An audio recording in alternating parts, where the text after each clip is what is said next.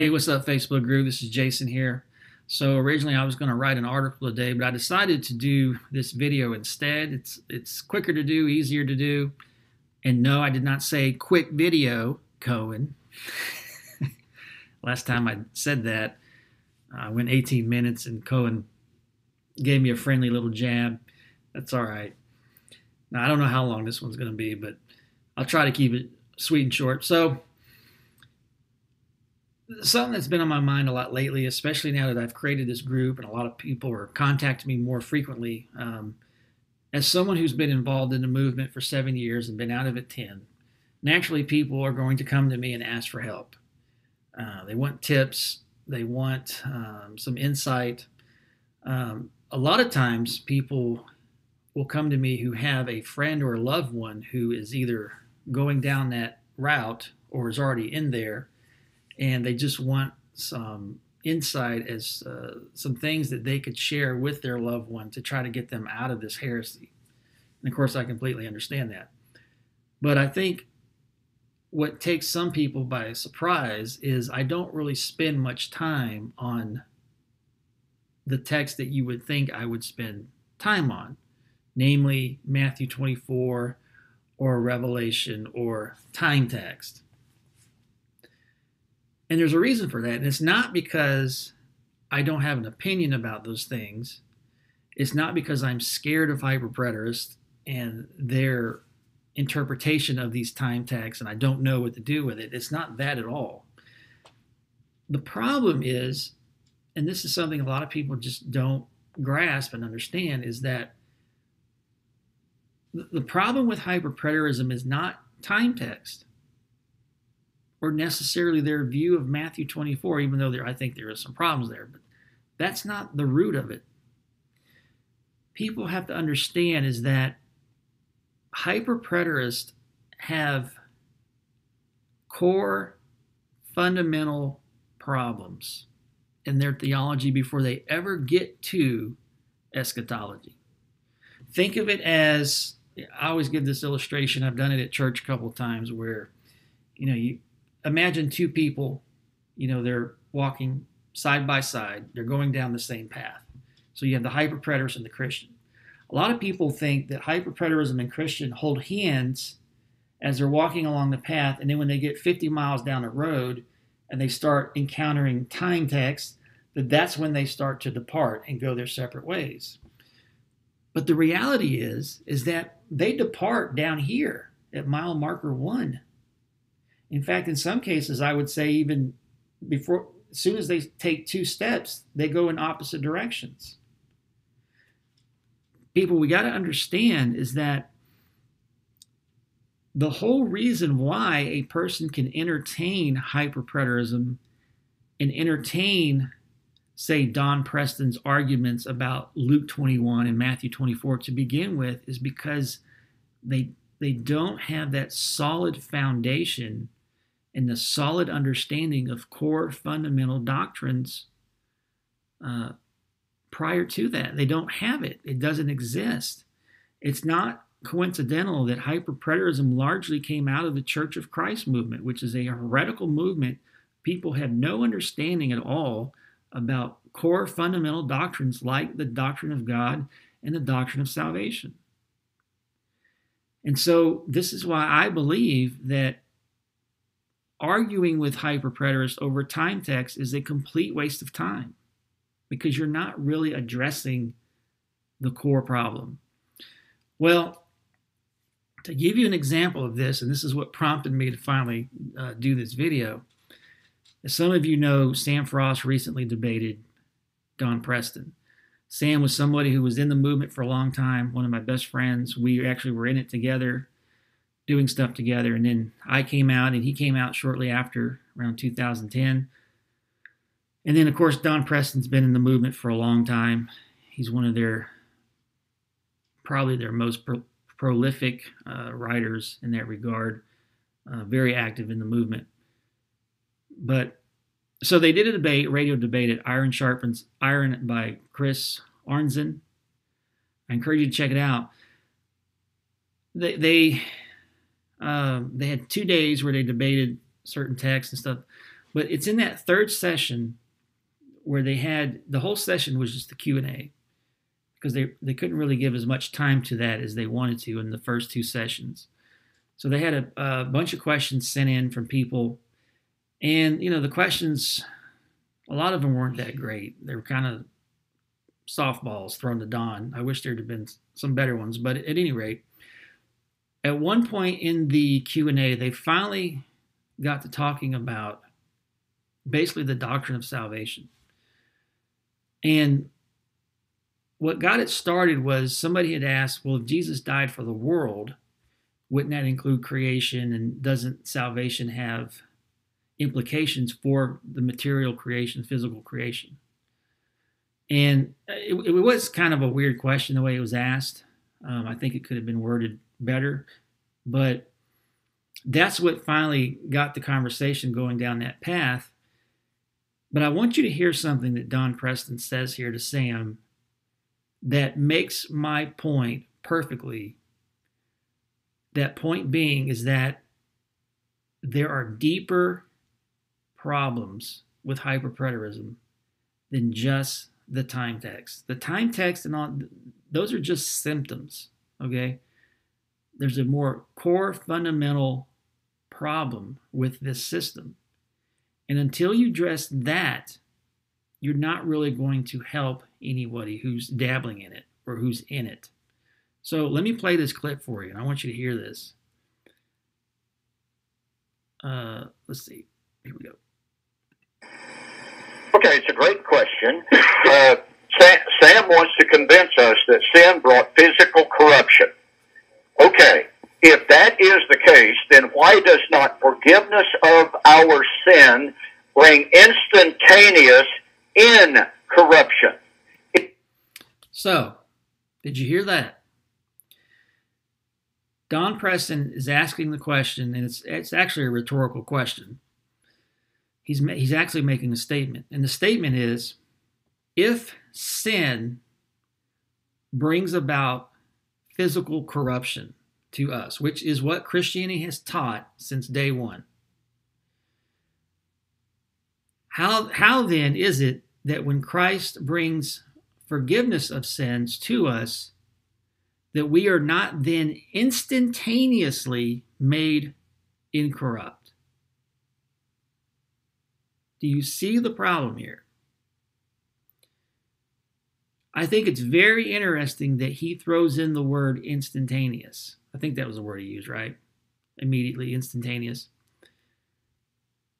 You notice what Don didn't say. He didn't ask, well, if forgiveness of sins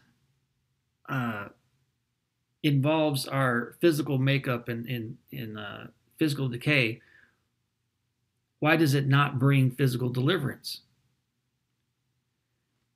Because if he had said that, he would have known the answer, and the answer would have been exactly what we see, for example, in the Westminster Larger Catechism, question number 85. It says, "Death being the wages of sin, why are not the righteous delivered from death, seeing all their sins are forgiven in Christ?" So this is kind of similar to the question that Don is asking here. But notice their answer. The righteous shall be delivered from death itself at the last day, and even in death are delivered from the sting and curse of it, so that although they die, yet it is out of God's love to free them perfectly from sin and misery and to make them capable of further communion with Christ in glory, which they then enter upon. Notice the answer. The answer is, we will be delivered from death.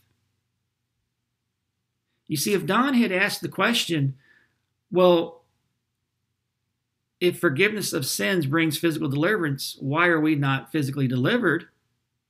The answer would have been, well, duh, we are going to be physically delivered. It's going to come. But notice he puts in the word instantaneous. Why does Don say that? Because Don does not understand salvation.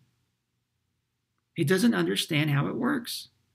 Because according to him, at the moment that Christ justifies a person, you should instantaneously receive all the benefits of salvation right then and there. And that is not the biblical doctrine of salvation. It never has been. Rather, what does the Bible teach? Well, the Bible teaches is that when we talk about salvation, we're talking about a very broad term that includes multiple saving graces or multiple benefits. The Westminster Shorter Catechism gets into some of these benefits.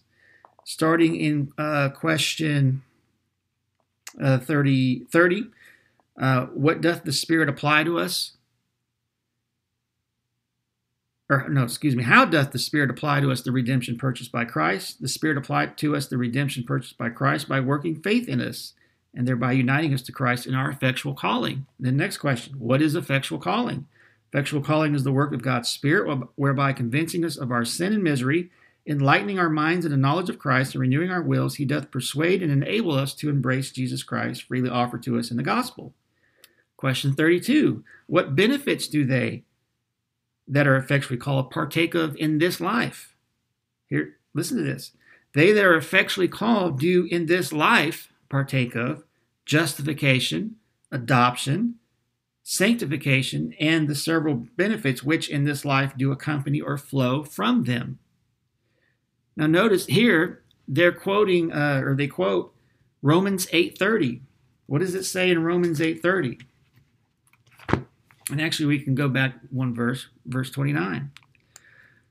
For whom he did foreknow, that is for love, he also did predestinate to be conformed to the image of his Son, that he might be the firstborn among many brethren. Moreover, whom he did predestinate, them he also called. And whom he called, them he also justified. And whom he justified, them he also glorified. Notice that for Paul, salvation is not just one thing called justification. It is actually it's actually a group of things. In fact, if you have a good study Bible like the Reformation Heritage Study Bible that I have here, notice the comment here in verse 30. This is so simple. This is known as the golden chain. This verse presents the unfailing sequence of God's saving acts, bound together such that the same group of people experiences every step. So understand, salvation is not just one act, one benefit called justification. It is actually a series of acts. It is actually a group of benefits. Again, going back to the catechism, effectual calling, justification, adoption, sanctification. And then when you go on, it asks, what is justification? What is adoption? What is sanctification? Verse 35. Then it asks, in verse 30 or question 37, what benefits do believers receive from Christ at death? The answer, the souls of believers are at their death made perfect in holiness and do immediately pass into glory, and their bodies being still united with Christ do rest in their graves until the resurrection. Understand something. Salvation is a very broad umbrella term that includes multiple saving acts, multiple benefits, multiple steps. And nowhere does the Bible teach that when God initiates those steps, that you just get everything all at once, all the benefits. Don Preston doesn't even believe that. Because if he did, he would believe that the moment God forgives him of his sin, he would be made perfect in the sense that he would no longer sin. And yet Don Preston still sins. If you don't believe me, read his articles. He's constantly slandering and lying about people. So he clearly sins. But even Don Preston doesn't believe that when God takes that person, that initial step, and converts them or regenerates, if he even believes that, I don't know. But the words he used when God forgives a person of sin.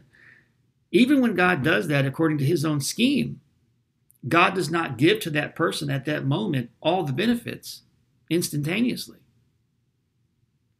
If he does believe that, then the question for him is, well, what happens when you die? Are you still going to sin in heaven?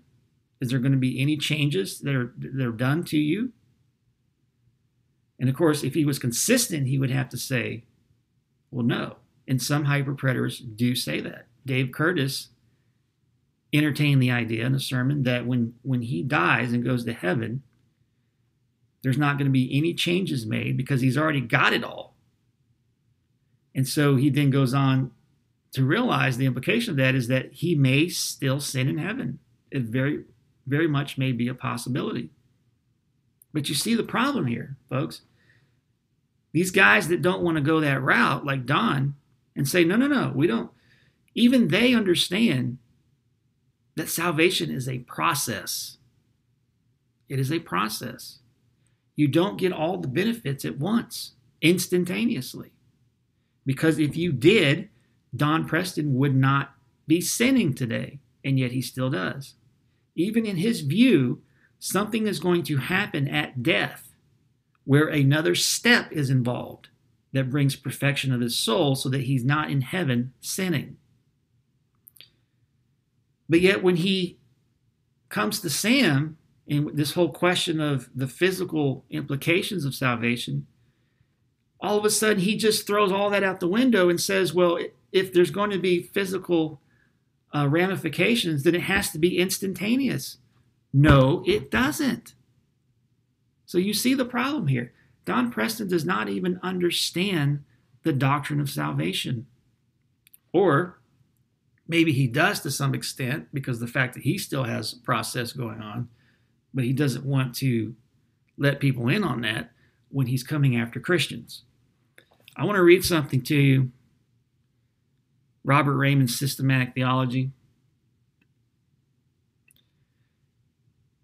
There's multiple places where he addresses this, but he's got a section called The Tenses of Salvation.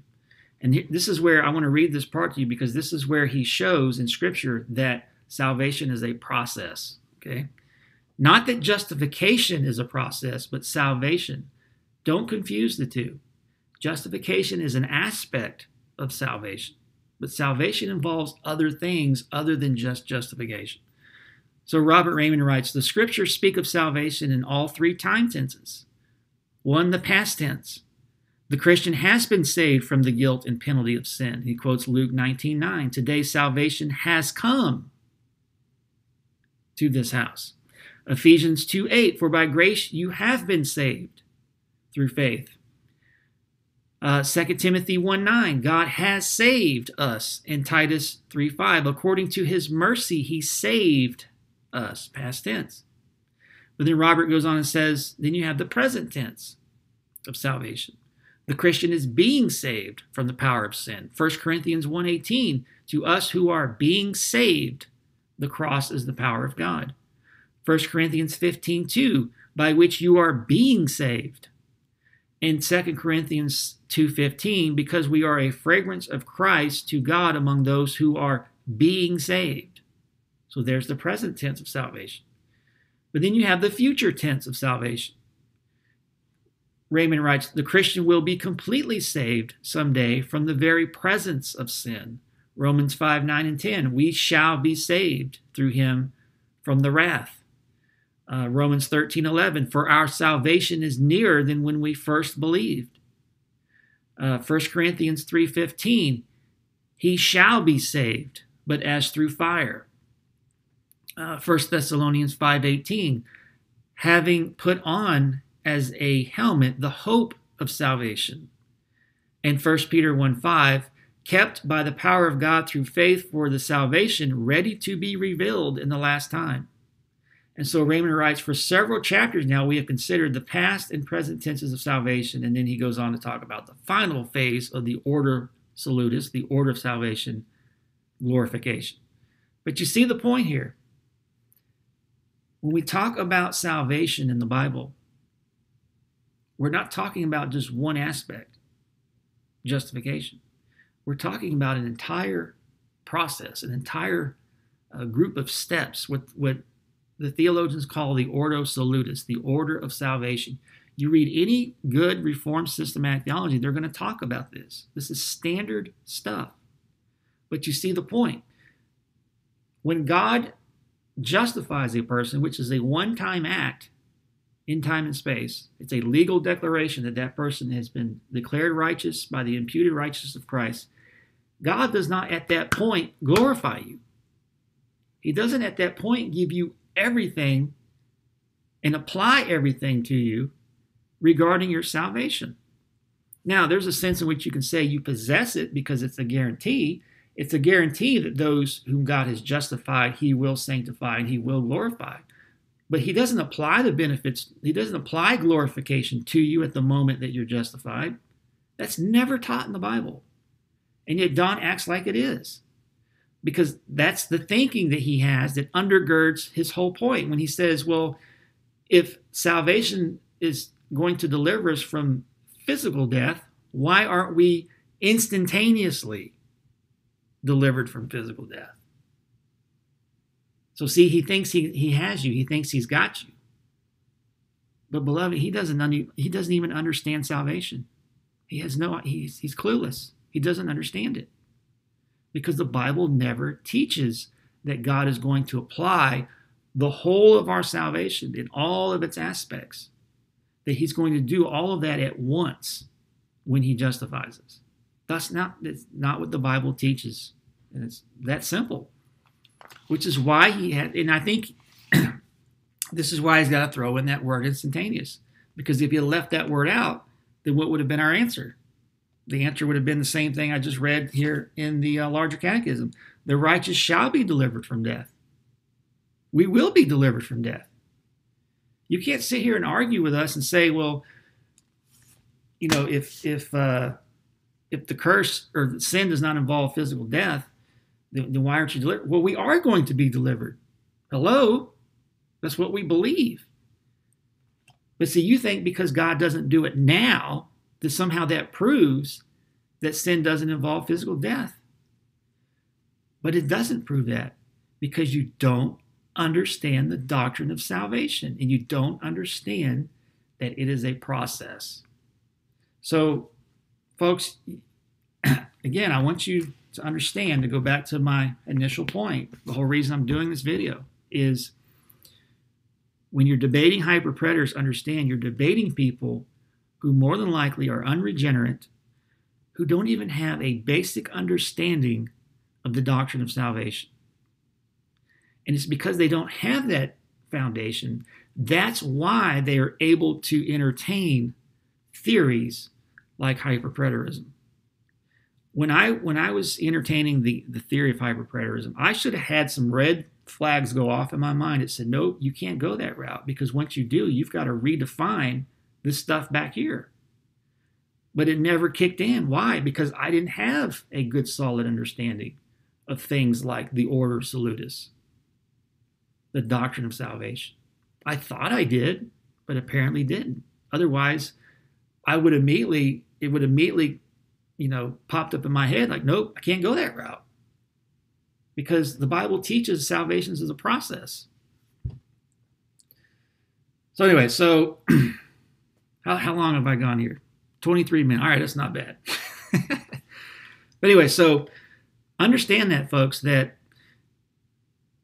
as you heard it straight from his lips, Don Preston, he does not understand even the doctrine of salvation. And if you don't understand that, how in the world are you going to understand eschatology? Because it's all related. And this is why I will continue to argue that it is a complete waste of time to even argue eschatology with hyper-preterists and to argue time text. Because as you can see, you're not really getting to the root of the problem. Well, I hope that helps. And by the way, instead of buying that commentary on Revelation or some book on Matthew, if you want some good source, if you want some good material to help you with hyper-preterism, to help your buddy out, buy Robert Raymond's Systematic Theology. Buy John Calvin's Institutes of the Christian Religion. And start from page 1. Don't jump to the eschatology section. Start from page 1. I guarantee you, you go through that and you go through it carefully and you pay attention. you'll know before you even get anywhere near eschatology, the eschatology stuff, the chapter, that hyperpreterism can't be right. It's impossible. All right? So thanks for listening.